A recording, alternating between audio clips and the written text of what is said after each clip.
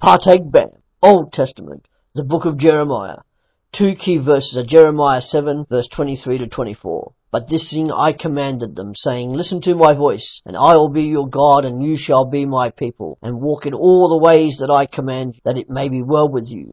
But they didn't listen, nor turn their ear, but walked in their own counsels, and in the stubbornness of their evil heart, and went backward, not forward. And Jeremiah 31 verse 31, Behold, the days come, says Yahweh, that I will make a new covenant with the house of Israel and with the house of Judah. The book of Jeremiah is from the period 627 to 580 BC, before, during and after the exile. Jeremiah prophesies mainly to Judah, then the surrounding nations and Babylon. Everyone despises him, but through his sermons and signs he faithfully declares that surrender to God's will is the only way to escape God's judgment. God will make a new covenant with all people,